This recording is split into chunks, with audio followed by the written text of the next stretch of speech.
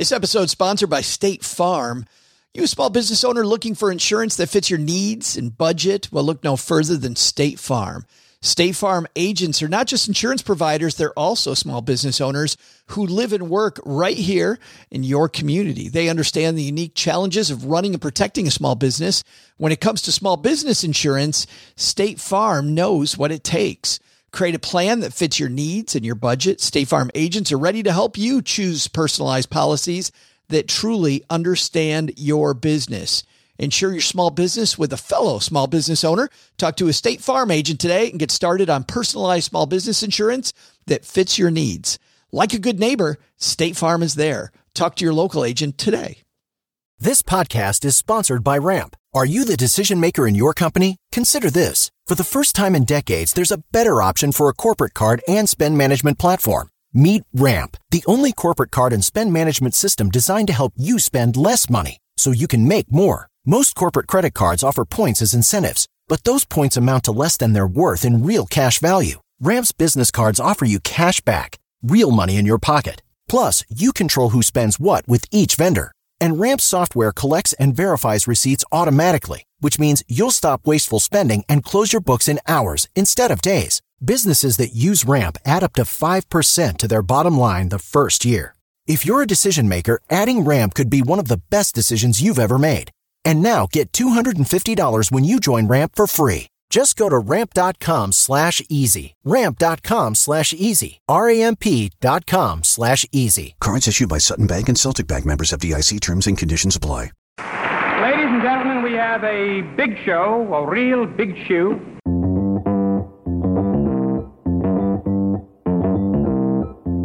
Live from Joe's mom's basement, it's the Stacking Benjamin Show.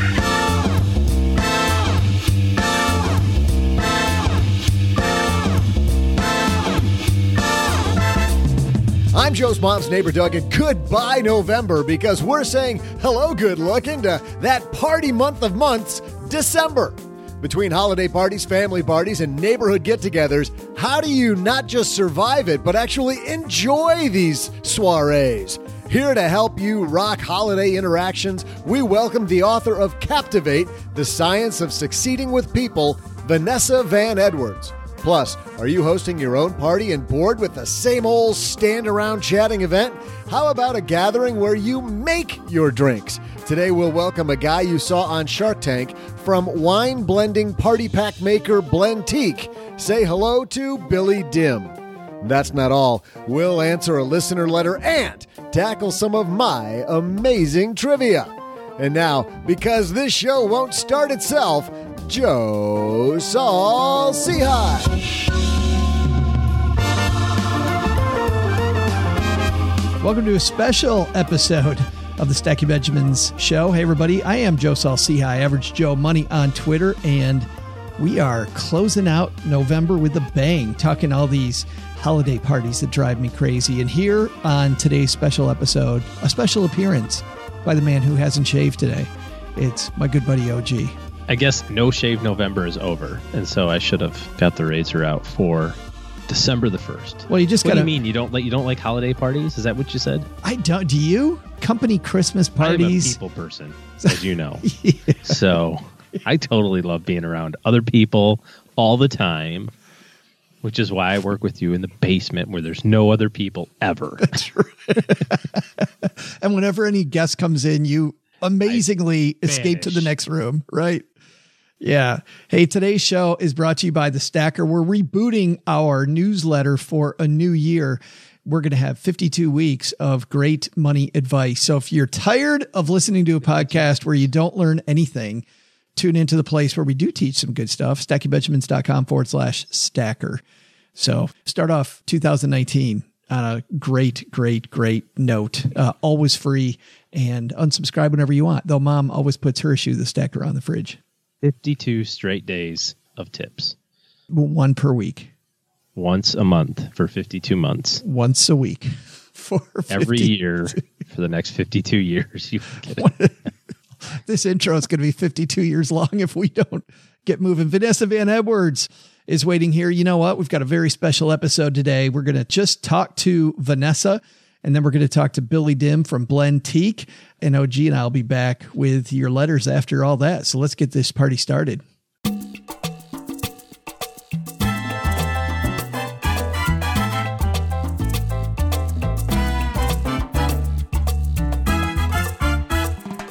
Hanging upstairs talking to Mom. If you're somebody that just, like I do, cringes at the thought of all the holiday parties you're going to go to. And not just that, OG, this year they're throwing a goodbye party. Oliver, and there's nothing. No, that's a good riddance party. Good riddance. There's two, those are two separate things altogether. Everybody's getting loaded because the Salsi Highs are finally leaving Texarkana, right? We're having that, just the idea of a party. Give me like 3 people in a room, 4 people, I'm fine. Give me 50 people and oh God, no. But Vanessa is the chief researcher at scienceofpeople.com. You might have seen her TED Talk. You'll see Vanessa all over the place. But right now she's coming downstairs to help you survive the holiday party. Not just survive, OG, but also make a great impression. And maybe we talked about starting off your new year, right? How about starting off your new year, maybe making some great new connections for 2019? Let's say hello to Vanessa Van Edwards. And coming down to the basement, Vanessa Van Edwards, how are you? I'm good. Thanks for having me. Well, thanks for joining us because, as you know, this is a horrifying time of year for a lot of people. Like, you got to go to these parties. You've got all of these people that you barely know, and walking through it is so difficult, Vanessa. Yeah, it's funny. I think it's almost more horrifying than Halloween, the holiday season. I think the reason is because holiday parties hit this very awkward, interesting mix of having to put your best foot forward because you usually see people you haven't seen all year sometimes. You go to a holiday party, you haven't seen them all year. You really want to show, oh, you've lost weight. Oh, you have a great new job. You're doing so well. Or you see them every day at work and you're like, now what do we talk about? Right. And then you're like, hey, buckaroo, what's going on? Yeah. How about that work project? I think that there is a better way, especially for getting into the awkwardness. And I was thinking about, if I had to sum up the best ways to survive holiday parties, I would do it based on your natural personality orientation. And the reason for this is because I think most people think they have to be an extrovert to be liked, or to be charismatic. And I actually think that the worst thing you can tell an introvert or an ambivert is to feign being an extrovert, because that's like setting you up for disaster. Yeah, I can't imagine. What's funny is, I'm kind of a hybrid there. I don't know. What was the middle thing you said? An ambivert? Yes. I was always one of those people where when someone said, are you an extrovert or introvert? I was like, Like I never felt like they quite fit me. And then I discovered there's this term called ambivert. And actually, most people are ambiverts. So here, let me go over the 3 and then, everyone can sort of think what bucket you fall into and we can talk about different tips. Awesome. So the first introvert is I feel like, last year was the year of the introvert. Everyone was talking about introverts. So introverts get their recharge time from being solo. They process solo. They cherish their alone time. They typically use less words in the average day. That's how they recharge. The other end of the spectrum is extroverts. Extroverts recharge with people. When they have something good going on, they want to celebrate with people. When they have something bad going on, they want to commiserate with people. They love to be around people because that's how they recharge. Ambiverts are situational extroverts or situational introverts, meaning around the right people in the right situation, you kind of come alive, you get energy, but around the wrong people in toxic environments, you completely shut down and want to be alone. I think that most people are ambiverts. And so what's really important is to think about the holiday season and honoring your natural personality strengths. Because I think that there are multiple different kinds of charisma. You just have to find the one that kind of works for you as opposed to pretending to be that extrovert. Are there introverts pretending to be extroverts? Because when you first talked about ambiverts, I'm like, that's totally me. But then I thought, well, I'm more on the introvert side of that, Vanessa. I think where even when I get energy, like as an example, tonight's board game night at Mom's house, going to be around a bunch of people and it's going to be a lot of fun, but it doesn't recharge my batteries. I still need that alone time to still my battery recharged. Then you probably do fall a little bit lower on the spectrum. And I do think that personality is a spectrum. Instead of thinking of it as these 3 boxes, think of it as like a continuum, right? Yeah. And you can swing up and down at different points in your life. For example, For me, when I'm doing certain work things, like I love learning, I love doing podcasts like this, I swing way up towards the ambivert extrovert end. But if you put me in a loud nightclub or a loud bar with cool people wearing cool shoes and cool hair and cool jackets, I swing way to the other side where I swing to the introvert side. So that's that's actually brings us perfectly in talking about holiday parties, is to think about what is the way, what swings you into extrovert naturally. So what actually gives you energy, and set yourself up for success. So let's start with introverts. Gotcha. I love working with introverts. Most of our students are introverts. So for introverts, the very first thing is to come prepared with conversation starters that you actually want to answer. And the reason for this is because you're going to probably have to talk to people at your office party, at your family party, at your holiday party. And the worst is when someone comes up to you and they're kind of like, so how's it going? Good. Yeah. How about you? So, right? Like that's how it goes, right? And so what I like for introverts to do is to think about, okay, if someone walks up to you and says, hey, how are you? Or how's it going? Right? Very typical. What's a very comfortable, easy bridge topic that you can easily bridge into? It should be one that you really want to talk about yourself. And it should be second, something you're actually interested in someone else's answer, because it's never good to fake interest in something. So my favorites for the holidays are any big plans for New Year's. So usually if you have cool plans for New Year's, great. It gives you a reason to talk about it. If usually people have something fun planned or some idea, even if it's just sitting at home and relaxing, that's also a great answer. So have anything good planned for New Year's. You could also ask, have you gotten anything good this Christmas or this holiday season yet? Right? You can ask any great gifts. You could also ask any favorite holiday traditions. Right? Any question that would make you feel excited to hear someone's answer, that's the question you want to pick. And that should be in your back pocket, ready to go. So you're coming to the party with that ahead of time. Yeah, exactly. I think that's how you prevent that kind of awkwardness when you're standing in line at the bar or you're seated next to someone at a holiday party and you don't know what to talk about. Because usually if you have something that's better than, have you been busy? How's it going? Where are you from? Right? Those are three conversation starters. They're dead ends. They're conversational dead ends, because what happens is they have a scripted answer, right? How many times have you been in a conversation where it feels like you're reading from a social script? Right. Where, you have the answer, you're totally brain dead. Oh yeah, I'm just in marketing and yep, come here every year. Great. Mm-hmm. Right. Like same answer. And they do too. And then it goes, boop, and like the conversation just ends. Whereas if you think of something that's, what I like to think of it is like producing dopamine, right? Dopamine, simplified, as a kind of pleasure chemical. And when we're excited or energized, we feel a lot of dopamine. So I try to think of what could I get them talking about that will spark just a little bit of dopamine, because that is so much easier to build on and probably won't lead you to an awkward silence. Nice. Which, by the way, should calm down introverts that are listening to this, because what you're saying is too, you're not looking to finish the conversation. You're just looking to get a little bit started, and then hopefully it'll grow organically from that point. Exactly. And also, this is in your back pocket. This is a back pocket conversation starter. You don't need to walk up. Introverts don't feel like you have to walk up to someone and be like, hey, I'm Vanessa. What's your best holiday gift? Yeah. Right? Like, that's not you. That's not you. That's okay. This is like for your back pocket. Hopefully, an extrovert in the room will come up and be chatty and talk to you and love it. Great. But if you get paired with someone who's a fellow introvert or doesn't know what to say, this is your back pocket savior. Right when it's trailing off. So you get to that awkward point where the scripted conversation's like, so how the hell do I get out of this? Yeah, exactly. And that's your savior right there. And I, if you can come up with even 2 or 3. This might be the opposite end of the spectrum, Vanessa, but on the other end, you do get these, if you're an introvert, you get these extroverts that chat and chat and chat and chat, and you're in total hell and you want to get out of the conversation. Yes. How do you go from, and I know that you're the person that wrote the book Captivate, how do you uncaptivate somebody and disengage politely? No, okay. I'm so glad you asked, because I think that we focus way too much on the first impression, where actually leaving a lasting last impression is just as important. So being captivating is being able to start a conversation and end a conversation well.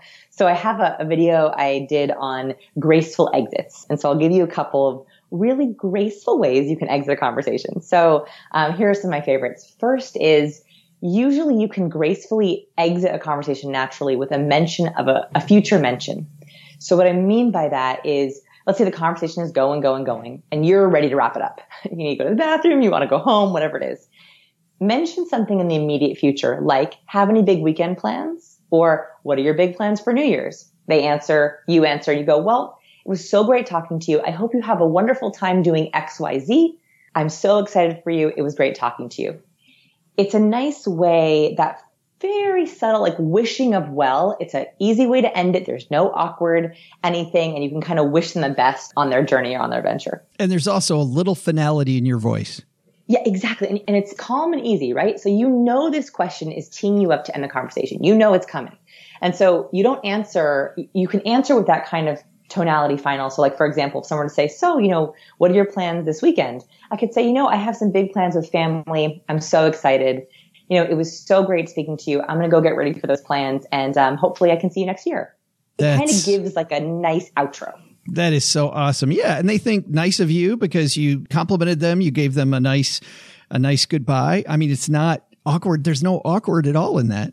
Yeah. If that doesn't work for you, the other one you can do is some kind of an action step. So let's say, for example, you were chatting and you mentioned a book that you really loved. You could say, give me your email. I'll follow up with you and send you the link to that book. It was so great talking to you. Nice. So you can actually circle back to the offer or the favor, or, it was so great talking to you. I would love to connect with you on LinkedIn. I'll make sure I do it later this week. Something like that is usually a really nice, easy way also to say, it's been great and I'm going to reach out to you in the future, but not right now. Yeah. And then it seems like you have to make sure you write that down and do it. And usually at least for introverts, because we're in kind of the introvert category, that's actually better, that kind of prepared social response, like a follow-up, follow-through. And so it's really easy to be able to say, hey, this has maybe been a short but nice conversation. Yeah, we had one or two prepared conversation starters, and I'll connect with you later on email or on LinkedIn. Yeah. That's much more comfortable. Way more comfortable. Yeah. And now we've had a nice warm greeting, and it's going to be easy from there. What about those people in the middle then? Yes. Okay. So ambiverts. Ambiverts, you're my people. I'm an ambivert as well. So here's what's really important about ambiversion is to know what your triggers are. So there are triggers that trigger you up. They create these upward spirals. They could be people you love. They could be situations you love. Like, for example, you mentioned game night. I love board games. I love games. I know that any game night I'm going to do really well. I love like verbal conversation starters or like verbal puzzles. That's like a good night for me. Whereas I also have negative triggers, typically really loud rooms, like really loud networking events or really loud bars trigger me downward. I get really awkward. It makes me really uncomfortable. So if you can build up your positive triggers, bring a wing woman who you love, go to a restaurant or party you love, or if you're hosting a holiday party you love, set up events or activities or conversation starters that you like. The most important thing, though, is to try to avoid the negative triggers. So, for example, if I have to go to a holiday party that's in a very loud place, I can't avoid it, right? I have to go. I will show up very early or very late when there's less people in the room. Oh, nice. I know it will be quieter. Nice. Yeah. So I would think about how you could set it up that way. I was thinking about times like that too. I was just at an event, and obviously you've thought about this far more categorically than I have. But all I did, and I think it was just self-preservation, was I said to somebody I was starting a conversation with, I said, hey, you want to walk outside? And then once we got outside, this conversation that was so stilted and awkward became so much easier, more fun. Yes. And so finding the quiet corners, finding the outside space. I love when I'm at big conference networking events, I'll say, hey, do you want to grab a plate with me? You grab a plate, you eat together, you find a little side table off to the side, you have a little conversation. And then, by the way, the best thing, I never, ever get a huge dinner plate at these parties. Ever, ever, ever. The reason why is because, first of all, if you only go through the buffet once and you sit with a big plate with people, you're stuck there for a long time, right? And if you're in a bad conversation, it's real hard to get out. But if you take little small plates, you could say, I'm going to get more plates. It was great talking to you. I hope you enjoy the rest of your dinner. Oh, that's fantastic. You're up and off. I love that. That is fantastic and feels a little evil, but it's brilliant. Well, also, hey, look, if it's a bad conversation, you're saving you both. That's right? No, that's true. If it's like awkward and stilted and like every conversation starter is like, just doesn't really, there's like no it doesn't glide well, you're saving you both by freeing them up to go meet someone great and for freeing you up to meet someone great. So get really small plates because one, you can excuse yourself quickly, but also two, you might meet someone interesting at the buffet table. Yeah, that's right. Like the more times you go up, the more chances you have to meet someone interesting, which for an ambivert can be good and bad. If food and eating and festivities is your positive trigger, great. If it's not a good trigger for you, eat beforehand, right? Don't even go there. Yeah, I didn't even think about that. Eat before the event. Yeah, I had an ambivert student who said to me, I'm uncomfortable. I hate having to hold a plate and shake someone's hand, and I'm terrible at talking. I hate eating with my mouth full. And so I said to her, then never eat at events. Always eat before you go, or go at the very end of the event so you can eat after everyone's already gone. Set yourself up for success by never having to hold a plate. That's fantastic. And it's funny because as you're talking about these things, I think 20 to 30 minutes of prep ahead of time, just strategizing ahead of time, Vanessa, goes a long way. It's a good point because for both introverts and ambiverts, usually we need a little bit of recharge time or a little bit of warm-up time. One of the things I like to think about is, musicians warm up for performances, athletes warm up for games. Why don't professionals warm up for meetings? Why don't professionals warm up for events? And so I actually do like having a little bit of a warm up routine. And that could be as simple as just listening to a great podcast like this in the car, right? Like I think that listening to people who wish us well, like everyone who's listening here, I want you to succeed at these events more than anything. And so listening to people who just inspire you or make you feel welcome, that's going to carry into the event. It could be as simple as a podcast. It could be as extravagant as working out, meditating, and doing yoga. Yeah. That's fine too. So I'm imagining then, Vanessa, where what I've felt like with introverts, it's finding ways to turn it up. And I'm guessing with ambiverts, it's finding the right triggers in the right situation. Is extroverts about kind of turning it down? No. Well, it's interesting you would say that. So when I think about extroverts, they have a beautiful talent. And I think that their talent should actually be dialed up. What I mean by that is, the extroverts in my life I'm so grateful for them because one, they're natural born connectors. Two, they're natural born ravers. They're incredibly good at making these raving introductions and pumping you up. And their enthusiasm and excitement is often infectious. And so actually as an extrovert, it's about finding whatever that natural talent is that you take for granted. You probably take this totally for granted and thinking, how could my natural talent help my fellow introverts and ambiverts? Because if you go into holiday parties thinking, how can I be helpful to my fellow introverts and ambiverts? You're not only just coming with an amazing spirit into the event, but you're also honoring what you're naturally good at. And so typically extroverts are really good at one of three things, or maybe even all three. I mentioned two of them. So being a great connector, being a raver, so really good, being good at introduction. And then the third one is being enthusiastic and excited. So with those three things, how could you go to a party and introduce people who need to meet? How could you go to a party and introduce introverts to new people? How could you go and start exciting conversations with people to help them feel less awkward?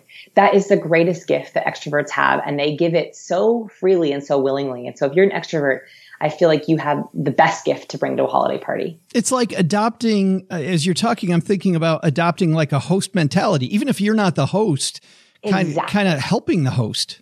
Yes, exactly. And sometimes even ambiverts who are feeling extroverted can do this as well. Like when I am hosting or if I'm at an event that is one of my professional events, I will look for people sitting in the corner. Like I look for those introverts because I really want to make their event better. And so it's the same thing for an extrovert is how can you find those people who need you? Because there are going to be people who need you. And all you have to do is give them a little bit of your enthusiasm. Extroverts, sometimes I've noticed some of my very, I don't know if flamboyant's the right word, but really, really extroverty people sometimes will bore me to tears. And I'm sure you've been too in this conversation, Vanessa, and you never want to be that person. What are some of the body cues when you know what, it's probably time for me to wrap this up? Yeah. So there's two cues you want to look for if you're an extrovert and you're chatty. If you're really chatty, that's great. And sometimes people love it. But there's two cues you want to watch out for that you maybe talked for too much, which is blocking and distancing. So from a body language perspective, those are two things that usually signal some sort of disengagement. So distancing is when someone takes a step back or physically removes themselves in a body with it. They might act like they're paying attention, but maybe they take a step back, they lean back, they tilt their head back, they lean their shoulder back. It's a subconscious way that our body tries to get away from something. We do it, for example, when we lie. We tend to do it when we feel guilty about something. And we also tend to do it when we're bored or disengaged. So look for that outward foot pivot, like a sudden movement. So if they do that all the time, then no. But if all of a sudden they kind of blade, or they put their shoulder back, they put their toe out, they lean back in their chair, they lean their head back, you've probably had some kind of disengagement. They're thinking about the bathroom. They're thinking about the party. Right, yeah. They're thinking of their car or their phone or their whatever. The other one is blocking. And blocking is really simple. It's just when someone covers their torso with something. So it could be crossing their arms, could be holding a purse in front of their body, could be holding a pillow in front of their body. Like this defensive kind of thing. Yes. And it kind of signals closed-mindedness. There's a research study, I think it was by Calero, that looked at negotiations, and they found that when people cross their arms, it tends to signal a closed-minded attitude. So it signals that negotiation isn't going well. It's the same thing in social situations. If someone suddenly crosses their arms, if someone already had their arms crossed, I wouldn't take note of it because they could be cold. It could be uncomfortable in their outfit. But if all of a sudden they lean back and cross their arms, you've probably just hit their max, their limit. Time to go. Time to use your wrap-up line. Exactly. And then we wish you well on your weekend plans. Right. Fantastic. I'm going to check out the buffet again. Right. Let's talk about a lot of these holiday parties, especially for work. There might be some influential people in the room. Maybe the boss's boss. You want to make a good impression. You want to make sure you say hi. I've seen people step all over themselves, making the wrong impression. And then everybody's talking about them the next day, or you go home and you don't make any impression at all. How do you get up the strength to actually go talk to that super influential person in the room that you've always wanted to meet? So this is really important, because what we have to realize, so let's talk about the bad, what goes wrong. So oftentimes when you talk to a VIP, you're either trying to impress them. So you share all these witty anecdotes you prepared and great stories, and you flatter them and compliments, which can go way wrong, way fast, unless you have someone who likes that. Or someone wants the VIP, they want to put them on a pedestal, and they want the VIP they want to ask great questions and get the VIP talking and, expounding on their knowledge and pick their brain, right? VIPs get asked the 3 words, pick your brain, all the time. Now, there are some VIPs, the extroverted ones, the high ambiverts, that love it. They love to be on a pedestal. They want people to give them accolades. They want to talk and talk and talk. There are other VIPs who talk and talk and talk for a living. They don't feel like talking at a party, and all they want to do is listen and be treated like a normal person. So they actually don't want to get the accolades and have to be the center of attention. Your goal is to figure out which one they are. So are they someone who really, really wants to be the center of attention and really wants to expound and talk? Great. You're going to go in with great conversation starters that they're never asked before. So many times I've heard VIPs, especially bosses, where people will say, so how'd you get into your line of work? Oh my God. Do you know how many times they've been asked, how have you gotten into your line of work? All the time. You could also probably Google it. Don't ask them anything that they have been asked before, you think they've been asked before, that you could Google or find out by reading their book or researching. Try to ask them something, because usually people who like to talk want to talk about something very different. Sure. So try to think of some kind of sparker that's going to give them a different answer. The ones I gave earlier work really well. Like, what's your New Year's plans? Or, what great gift have you gotten so far this year? It sounds like more personal stuff. If it's those, it's going to be less career stuff, more personal about the fabric of their life. It could be, but you have to be careful, because some VIPs do not want to talk about personal stuff. Oh, yeah.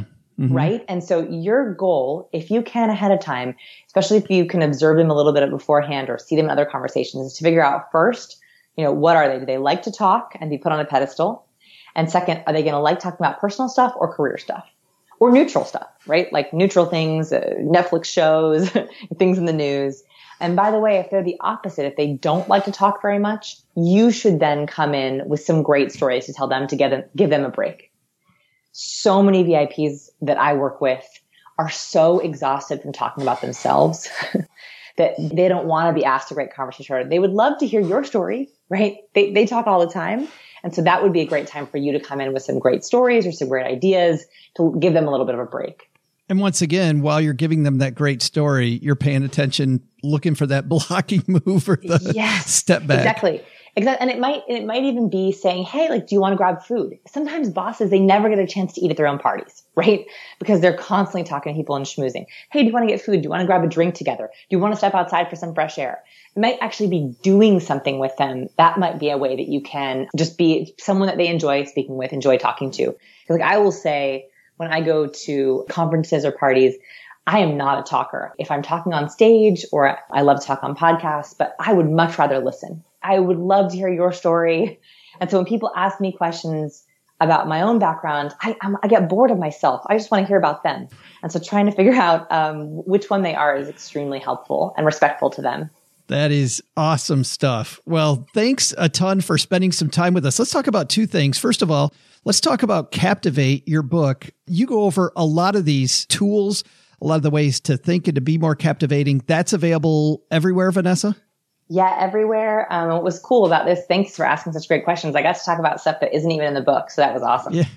Well, we have people on and we talk about the book, but today you've helped us so much because the holiday party, as you know, is so stressful for so many people. But then at the Science of People, you guys do great work there. Tell everybody a little bit about what you do and how you work with some of your students, like you were talking about earlier.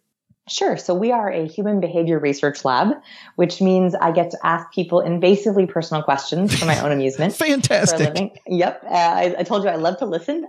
And so we do all kinds of original research, and we take academic research and turn it into courses. So we have a lot of courses on the science of soft skills, science of charisma, science of conversation, breaking people down into formulas, blueprints, and hacks as much as we possibly can. I'm a recovering awkward person, which you'll find out in the book. And the only way I've learned to overcome any awkwardness is by studying people like I used to study for science. I find that soft skills can be hard if you know how to break them down. So that's exactly what we do. So, and you know what? If you're on your commute or walking the dog, out on your morning run, whatever, we've got you covered. We'll have all of those links to Captivate and the Science of People at our show notes page at Stacky Benjamins. Vanessa, thanks for taking some time to help us through holiday season. I really appreciate it. Thanks so much. Have a great holiday season. Hey there, turkey lovers. Man, there is just nothing like leftover turkey. In fact, the best thing about Thanksgiving? Eating leftovers for the next 2 weeks. Oh man, I just cannot get enough. You put a little turkey, a little bit of stuffing, some cranberry sauce on some good thick breads. Whoa! Oh my, that'll take you to a whole nother place, won't it? Oh, wait, what segment are we on? Okay, all right, trivia. Yeah, I got it. Give me a second here. Let's see here. Okay, I got it. Hold on. All right, here's a good one. According to foodsafety.gov, how many days can you keep turkey in the fridge before you should throw it out? I'll be back with your answer right after I warm up another helping. Well, this is the time of year I feel like we're a little bit like those campaigns on NPR where they talk about the same thing over and over. But seriously, this year, if you want to start off 2019 on the right foot, you want to enroll for the Stacker. That's our weekly newsletter that's getting the reboot January 1st. So if you're somebody that likes a surprise email full of good stuff once a week, financial goodness, whether it be tips, we're going to go through everything from budgeting to debt relief to investing to insurances throughout the course of 2019. Don't miss a week of it. Head to stackybenjamins.com/stacker. Instead of the past where the Stacker was written each week by me ahead of time, I've taken an old book that I wrote and I have chopped it up into 52 bite-sized morsels that you can then implement. And each one of our Stacker normal editions has valuable takeaway advice at the bottom. So in an era where people say that if you get one good thing done a day, you've done a great job, we're going to give you one a week to take. And by the end of next year, you're going to be a financial ninja. stackybenjamins.com/stacker to sign up so that starting in January, you'll be ready for the greatest financial newsletter on earth. Is that overselling? I don't know.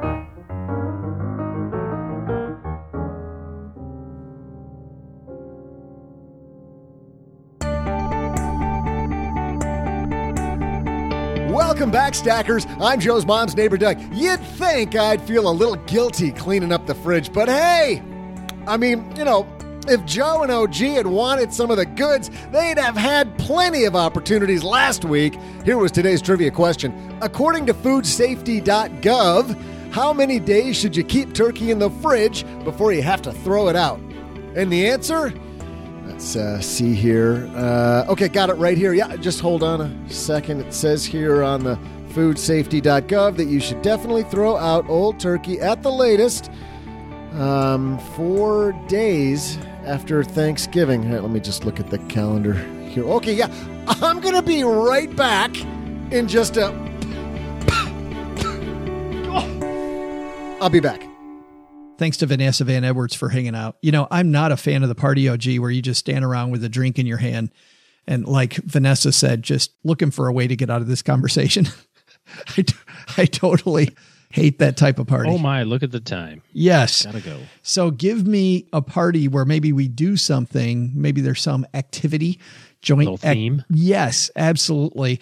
You might have seen, you watch Shark Tank, don't you? Mm-hmm. Yeah. Yeah. Billy Dim appeared on Shark Tank with his company Blendtique, where you have parties. Maybe you don't like one variety of wine. You don't like one, you don't like another. And it's a party where you create your own wine blend. And then you can order your own bottles of the wine, whatever. Just have fun that night, blending your own wine and drinking it, or create your own OG variety of wine. Wouldn't that be fun? The OG variety of wine. How sour would that be? It'd have some great tannins. What are you talking about? You'd have a monster. A hint of blackberry, finishing with some tobacco and a slight taste of whiskey. That's a whole new world. Billy might not have done that in his time as a sommelier, but let's say hello to Billy Dim from Blendtique. And walking down the stairs, the guy with the wine who makes him our BFF, Billy Dim from Blendtique. How are you, man? Hey, Joe. Thanks for having me on the show, buddy. Well, you're going to spice up the party here. How did you guys actually come up with Blendtique? Because I think this idea, especially now around the holidays, bringing people together, it's a fun way to throw a party. Absolutely. Well, that was a big part of how I conceived of this concept. Was I was noticing there's a tremendous increase in the desire for people to learn a little bit more about wine, learn a little bit more about the process. At the time, I was actually trying to educate myself, had left a career in sales and consulting and found myself in California wine country working at tasting rooms as I was trying to figure out my next steps. And obviously just fell in love with the wine business, the industry, the community, and was kind of on a fast track to self-educate because I saw that this was a real interest for me to continue to pursue.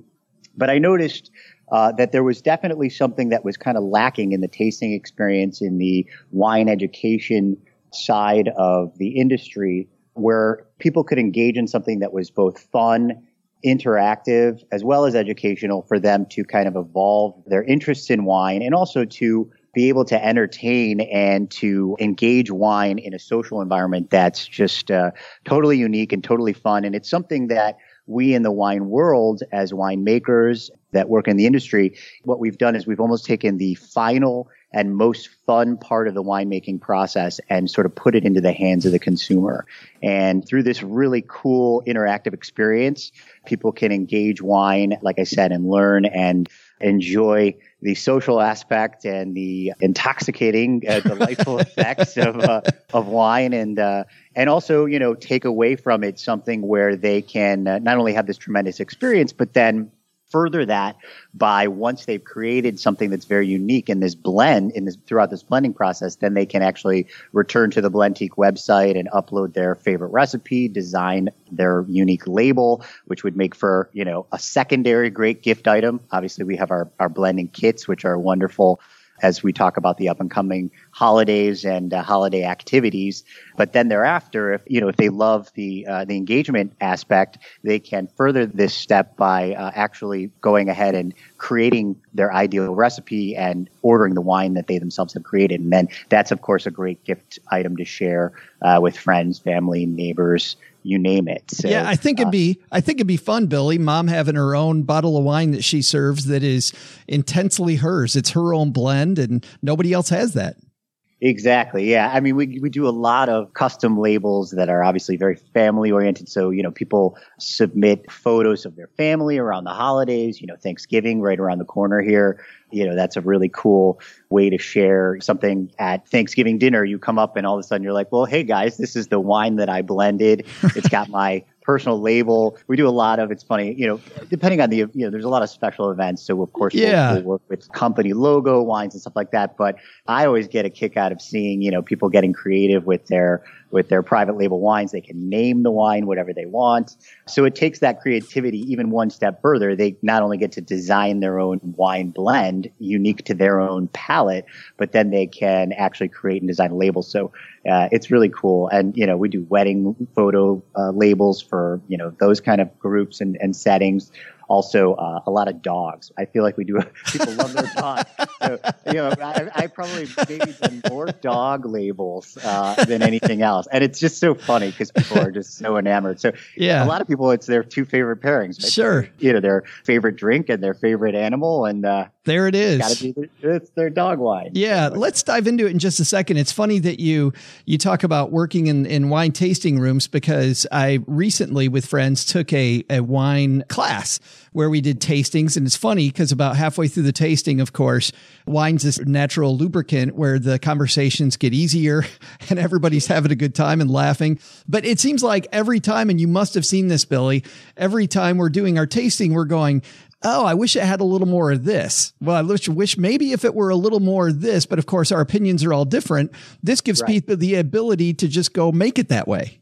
Well, you hit it on the head, because I think, at the end of the day, ultimately I became a sommelier and a winemaker, and, my education, I was pretty dedicated to learning as much as I could as I got into this industry a little bit later. But the thing you learn probably most of all, especially as a somm, which obviously there's a lot of interest in the sommelier community now, and there's a lot of web episodes and interesting documentaries about the whole experience of becoming a sommelier. One of the things that I thought was the most interesting was that as a somm, I think your real primary role is not to know everything and not to, one up. I think a lot of people are intimidated by the education. You go to a restaurant. I think the best somms are the ones that can actually go to a table with people with very little knowledge and very little comfort level in knowing wine, and be able to help them facilitate their ideal wine that will work with their palate, that will work with their meal. And essentially that's what we wanted to do with this experience, is give people a comfort level, a kind of an ease. Obviously, yes, you noted that it is wine itself is a lubrication, socially, that will ease tensions in a social environment regardless. But the most important thing about this is that you are your own best judge of what it is that you like and you don't like. And through this process, you're going to be able to kind of hone in on what it is that you identify with in a given wine. And you can kind of build, as you noted, when you went wine tasting, if there was something you felt like was a little lacking, then, through this process, you can actually build the complexity, build the character traits that you yourself gravitate towards. And that was kind of how the real premise of this idea kind of came into itself. Yeah, let's talk briefly about just how the wine party works then, Billy. So I'm assuming that ahead of time, like I'm inviting a few people over, I order, is it a kit from Blendtique.com, or what do I order? What happens? Yes. So the way you would get started, and we have a couple of different versions of the custom blending kit. We also have some combo packs. So if you wanted to either pre-order 3, 6, or 12 bottles of your custom wine to be included in that kit, you can do that. But a lot of the times people will start with one of our kits. We have a couple of different options. There's kind of a luxury version that comes in a beautiful wooden wine crate, which obviously makes for a great gift. But essentially what you're doing is you would start with one of the blending kits. And in each kit, you have 4 single varietal wines. So you have, in our base kit, basically it's a Rhone variety and a Bordeaux variety combination pack. And so the 4 varieties that come in this are probably the most prevalent, well-known blending grapes in the world. And of course, one of the reasons why this concept is hitting home with a lot of people is people are starting to realize the more they learn a little bit about wine, that some of the most interesting wines in the world are actually blends. You talk about first growth Bordeaux, you talk about regions like Chateauneuf-du-Pape and different areas of Rhone. You have the famous GSMs out of Australia. So really, some of the top rated wines in the world for going back several centuries now in the world of wine have always been blends. This is very much a part of the process of actual winemaking. So being able to do this activity with friends or a date night or a couple's night is really just something that's super fun and super engaging and really a great way to have fun. So in the base kit, you're going to have your 4 single varietals. You also get a 250 milliliter Erlenmeyer flask and a 10 milliliter blending pipette. And of course, your blending manual, which kind of takes you through the process. And the manual has great information just about basic wine terminology and different character traits for you to look at or try to identify. And essentially, the entire process is geared towards you as the individual consumer or as the party or as the group trying to understand what it is about a given wine that you like. So that's kind of how you would get started. And yes, the kits are available and combo packs are available at blendtique.com.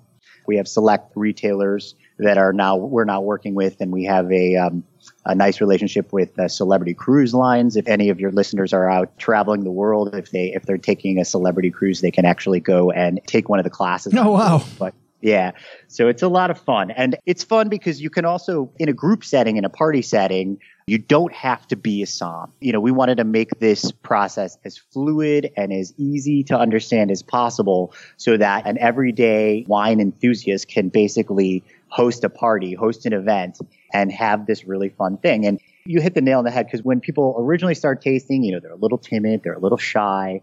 And, being able to do this from the comfort of your own home with your friends right. or a party setting, it just really kind of alleviates that pressure. There's no professionals around. Yeah. And it's just you and your taste buds and, your opinion. And that's really, ultimately, no matter what, all these fancy restaurants that we go to and these soms, they're so well educated that they're being televised. There's only 100 master soms in the world. It's really at the end of the day, that's great. I'm blown away by some of those people too. I certainly didn't achieve that level myself, but the ultimate thing is what it is that, Joe, what do you like?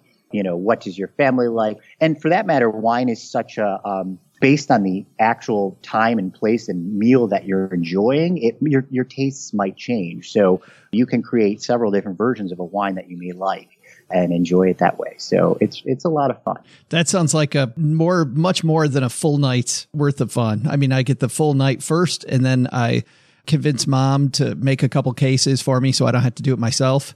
Yeah, and then, exactly. Yes, absolutely. But I do like the fact that it takes wine to the level that it is ultimately about what you like, and everybody starts somewhere, when it comes to liking wine. So the next time you have somebody on your show, you can have your bottle here, to serve a glass to your guests and just say, hey, this is what I blended. And this is the fun label I came up with. And, it's Joe's Cuvée, go to town or maybe you do it for your mother instead. Well, I was going to say the last thing. Yeah. Maybe we got to get people a little drunk before we bring them down to the basement, just so they don't realize, what a wreck this table is, right? This holiday season, by the way, Billy, has been a very difficult one for you. You've been displaced by the fires in California. Yeah, that's right. It's actually been 5-6 days now that my wife and I have been out of our home in Point Dume area in North Malibu. So, we just feel awful for everything going on throughout the state of California. I know a lot of families aren't okay, but your family has been okay?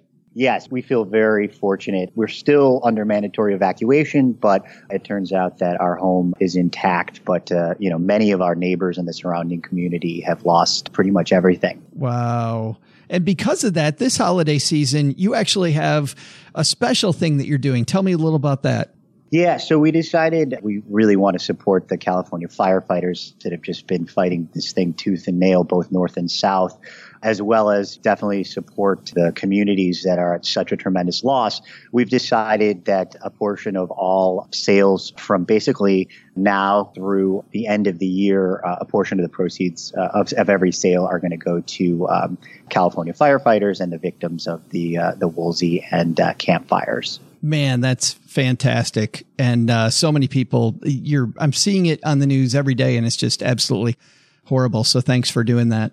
Of course. The site is blendtique.com. It sounds like a great way to spend a holiday party.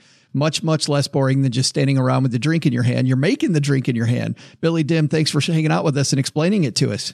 Anytime. It was a lot of fun, Joe.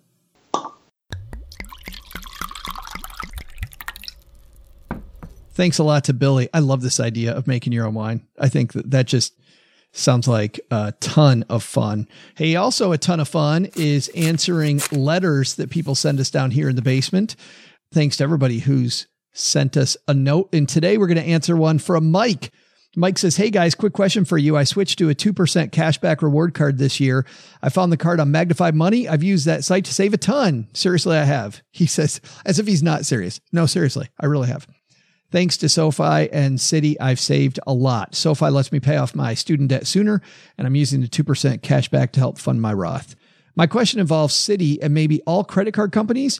My wife and I use the card to pay for life each month and then make the payments through the month to pay the balance off in full, resulting in no interest charges. What I've noticed with Citi is that the statement balance is not reflected on their payment screen. The payment screen uses the statement balance and subtracts any recent credits, such as returns and refunds. This led to an interest charge for me last month. I fought the charge and it was quickly reversed. This seems shady to me. My October statement balance was $3,543.26, and the make a payment screen stated I needed to pay $3,431.81 to pay my balance in full. The difference of $111 would be subject to an interest charge. I fully understand that if I make a purchase today, October 22nd, that it will not be due until my November due date in early December. But why should this apply to a credit?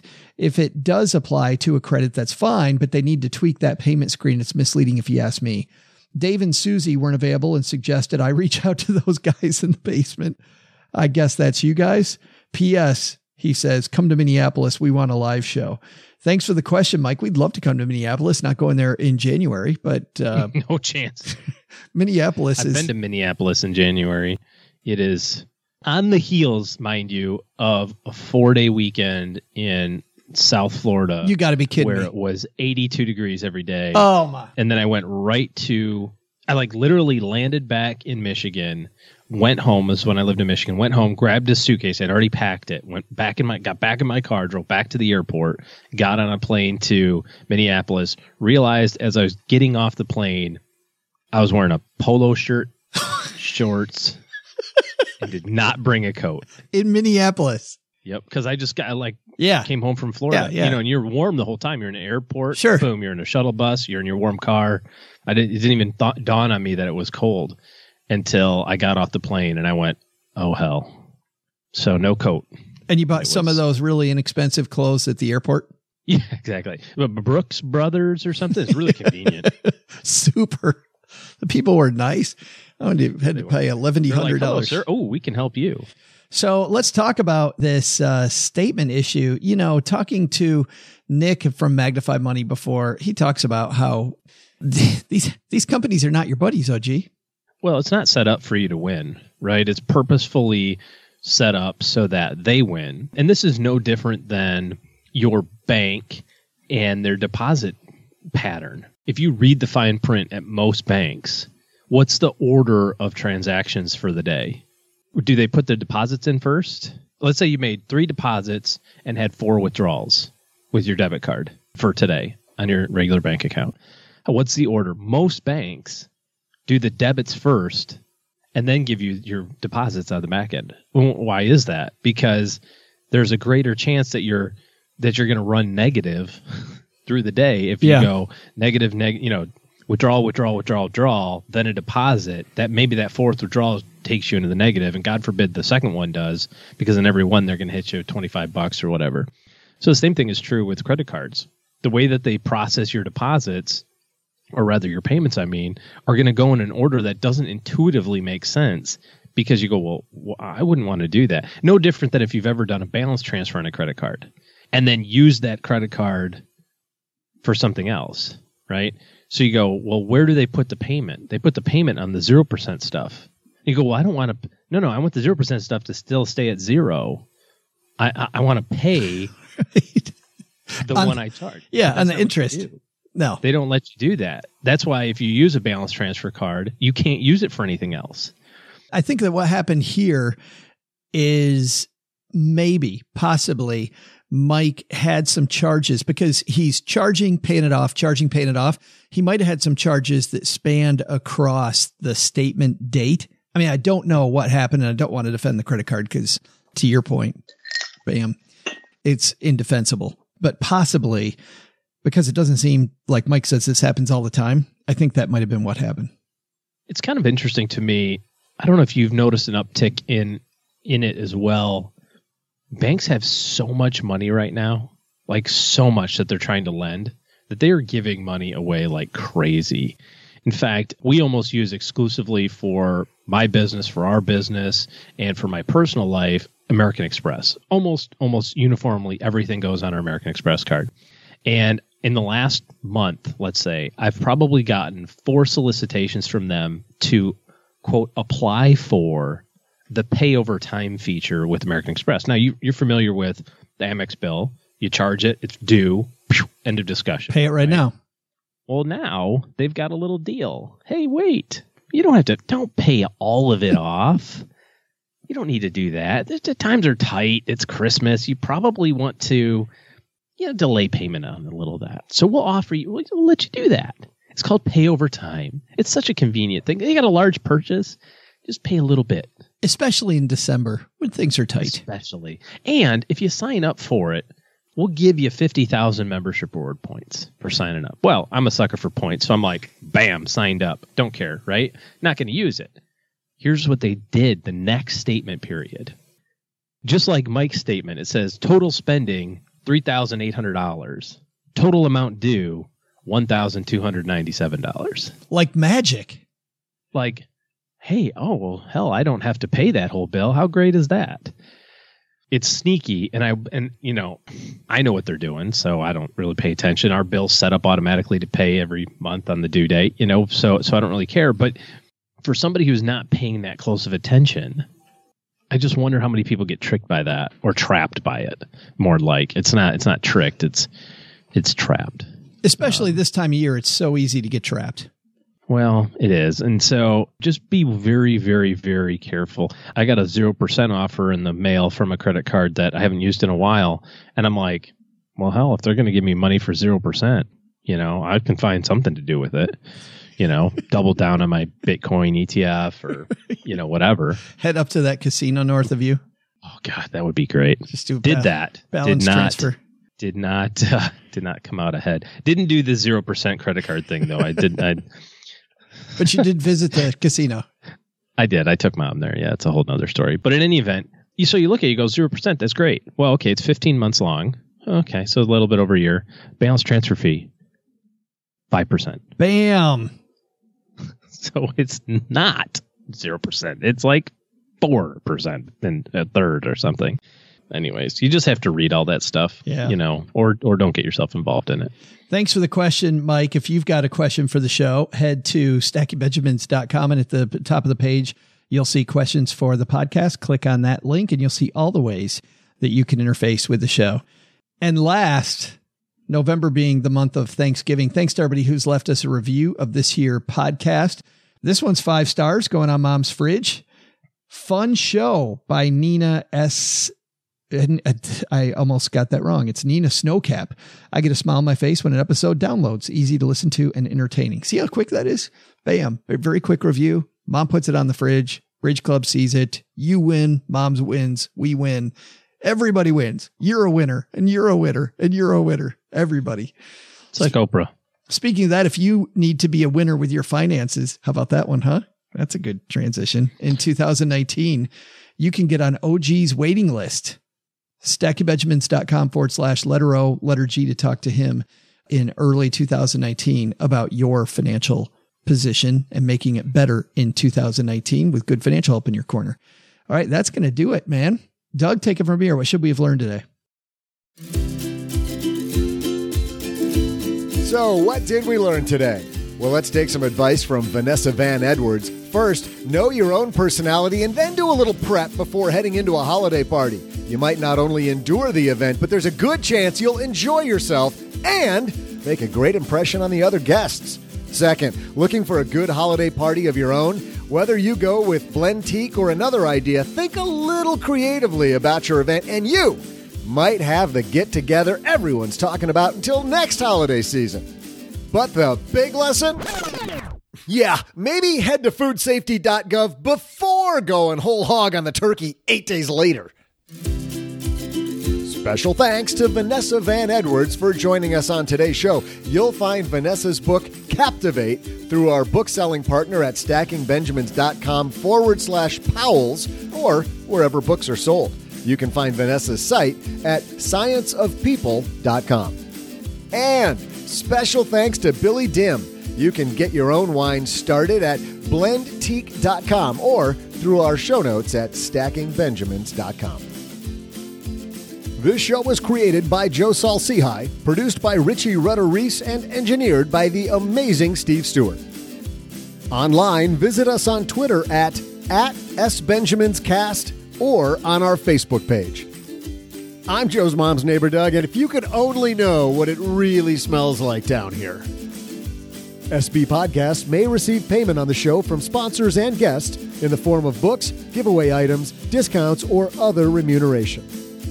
There's no way you would take advice from these dorks, but like Joe's mom always says, don't take advice from people you don't know. This show is for entertainment purposes only, and before making any financial moves, consult with a real financial advisor.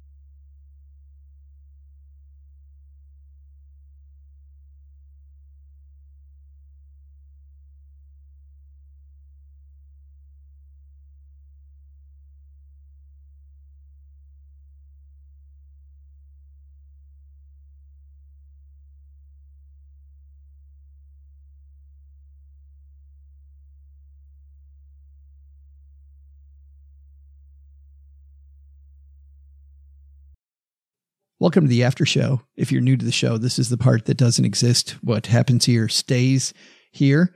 If you're here for financial talk, you can largely go away at this point in the show because we rarely talk about money topics. But let's talk about a few things. We haven't yet, since the holiday weekend, talked about any of the games that we played. It seems like you played some table games apparently, or maybe some one-armed bandit games over the holiday season with mom. And we played the game of life, which is so freaking miserable. You mean like the board game with the spinner? Yes. It is horrible and miserable. Yeah, it's so bad. How many kids did you have? Thankfully, one. That's not bad. Did you buy fire insurance? I did. Yep. Yeah, and a lot of stock, which turns out that was a terrible idea. Even though I got like 10,000 every time. Basically, every time somebody rolled /spun, I had almost every number. I didn't see a spot where you could turn your stock back in. It wasn't worth anything in the end. Oh, which seems kind of dumb. But I think I've got everybody motivated to play Monopoly. You were talking about that the other day, the legit way, just to see how that goes. We didn't really spend a lot of time playing board games. We did do the one-armed bandit, and I had my predefined budget in my mind, and gone. Thankfully, they have little machines there that will, with a few digits, give you all sorts of more money. And they conveniently give it to you in hundreds, so you don't have to worry about like trying to trade it in for smaller bills. So you put this plastic card in the machine, and it says, "Hello, OG, what is your PIN number?" And you type it in, 1, 2, 3, 4.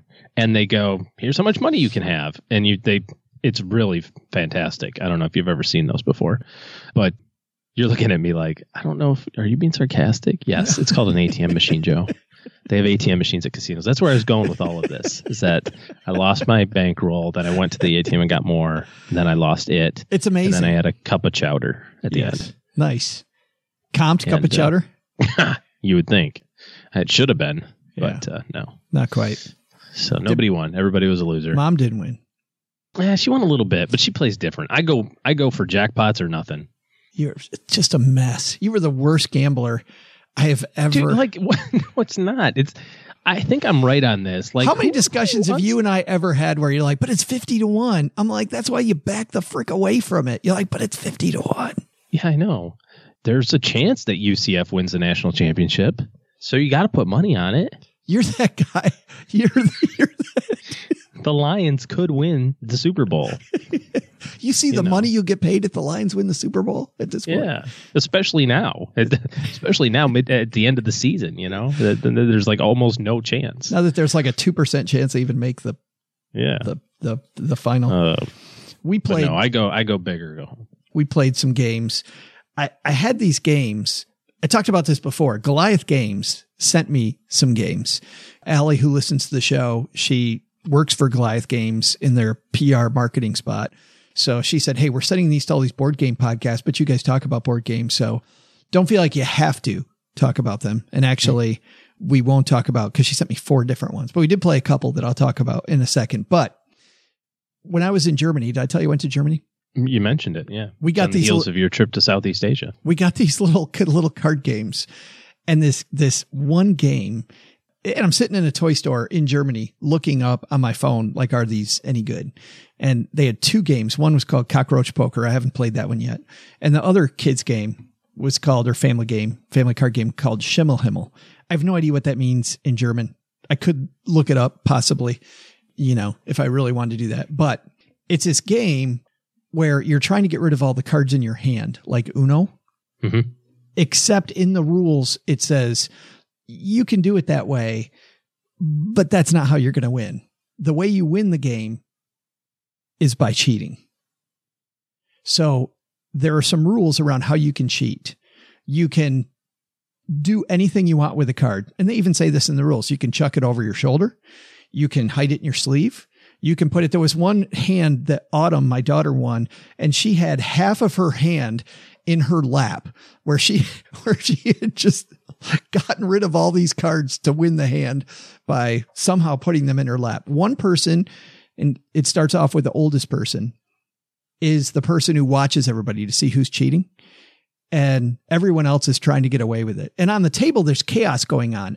Initially, you have these flower cards and they have different colors. And like Uno, you can only set another card on the discard pile to try to get rid of a card. But there's all kinds of ways to add cards to people's hands. So first of all, there's these wasp cards. And if somebody puts down a wasp card, everybody else has to, as quick as they can, try to put their hand with their cards in it on top of that wasp card. If it doesn't have a stinger, if it has a stinger and you see it and there's so much chaos going on, you see a wasp and you're like, oh, I got to put my hand there first. If you put it on and there's a stinger, you actually have to take 2 cards. But if there's not a stinger, then everybody else takes 2 cards except for the first person who does it. So there's some chaos. You've cricket cards between all the players. If you and I are sitting next to each other, we're both trying to steal that cricket card and get it off the table without the other person noticing. And if the cricket card goes away off the table, then the other person sitting next to me, like let's say I take it and you don't notice. If by the time another player plays a card, I go, hey, OG, I took the cricket card. You got to take 2 cards and add them to your hand. And it's tougher to go out. There's a card called the pollinator bee. And when you play the pollinator, because the whole game's flowers and bees and wasps. And so you play the pollinator bee, but next to the discard pile, there's a pollinator card. When you play the pollinator card, the pollinator bee, you put it in the discard pile casually, so nobody really notices what you just did. And as quick as you can, you pick up that pollinator card and you yell pollination. So my 8-year-old niece, Emma, puts down the pollinator card, yells pollination. she's got 3 seconds to hit somebody with it. So we're picking up this card and we're chucking it at each other. Because if you hit somebody, they got to take 2 cards and put it in their hand. And then there's all kinds of other cards, but there's tons of chaos going on in the game. The person next to you is always trying to steal that cricket card. You're trying to put as many cards as possible in your lap or in your sleeve or chuck them over your shoulder. Just get rid of them somehow. You know, there's a sheriff. There's somebody who's watching to make sure that you don't do it. And there's a big penalty if you do it. The game's hilarious. We sat down to learn the rules. And at first, my niece and my daughter were like, I don't know. It just seems, I don't know. And then we started playing it and we had a little crowd of people around us watching us play. And then it got more chaotic from there. Schimmel Himmel. Very fun game. Got it. Put it on my Christmas list. Your family would dig it. Oh my, the OG family. That's an OG family kind of game. In fact, all right, I think somebody might get it for you. So I heard you got a big day coming up on the 21st. Maybe. So maybe. Not as big as last year's 21st, but you know, it's on the downhill slide. I was going to say it is bigger. It's a bigger number. It is. Yes. It's just not as round. Somebody told me that it's like to equate your birthday to like leveling up to your kids because they'll get it. You're like, oh, I'm now level 41. I'm prestiging. What happens at level 50? Because that didn't really happen. You have to start over. Oh, do you? That's it. Press a reset button. I wouldn't mind starting over knowing what I know now. If I keep what I know and I get to start over, that'd be great. Good Lord, yeah. All right. So 2 more games. Then we play tested these Goliath games. One game's called Friend or Foe. In this game, it was late at night and everybody gone to bed except my son and daughter and I, Nick and Autumn and I. And the game's played over 5 rounds. And it's a game where you get to know your friends. And there's 5 different stacks of cards. So round 1 might be, what's my favorite football team? And everybody guesses what you're going to say. And if they get it right, they get a point. If they don't. So it's how well do you know your friends? But by the time you get to level 4 and 5, they are super personal questions. So here I am with my kids. And I get this question. In an intimate situation with someone, if somebody sees me in that situation, are they going to be greeted by a bald eagle, a landing strip, or an entire beard? And I'm playing the games with my kids. I'm like, hey guys, you got to guess which one of those does your dad have? So that game didn't go over well with our family. My daughter, though, took it because with her and her friends, pretty fun game. The last game was surprisingly good. I didn't like the way it looked. It's called Shit Happens. And it's just a box of cards. But they took some experts on psychology and pain, and they have a few hundred different situations. Your goal is to figure out where they rated one shitty situation versus all the other shitty situations. So some of the cards are just really funny. Let's do one of these, OG. In the misery spectrum, on a scale of 1 to 100, a 20-minute TSA full body search, where would you put that on a scale of 1 to 100? Is it the normal 60-year-old balding TSA dude? Yes.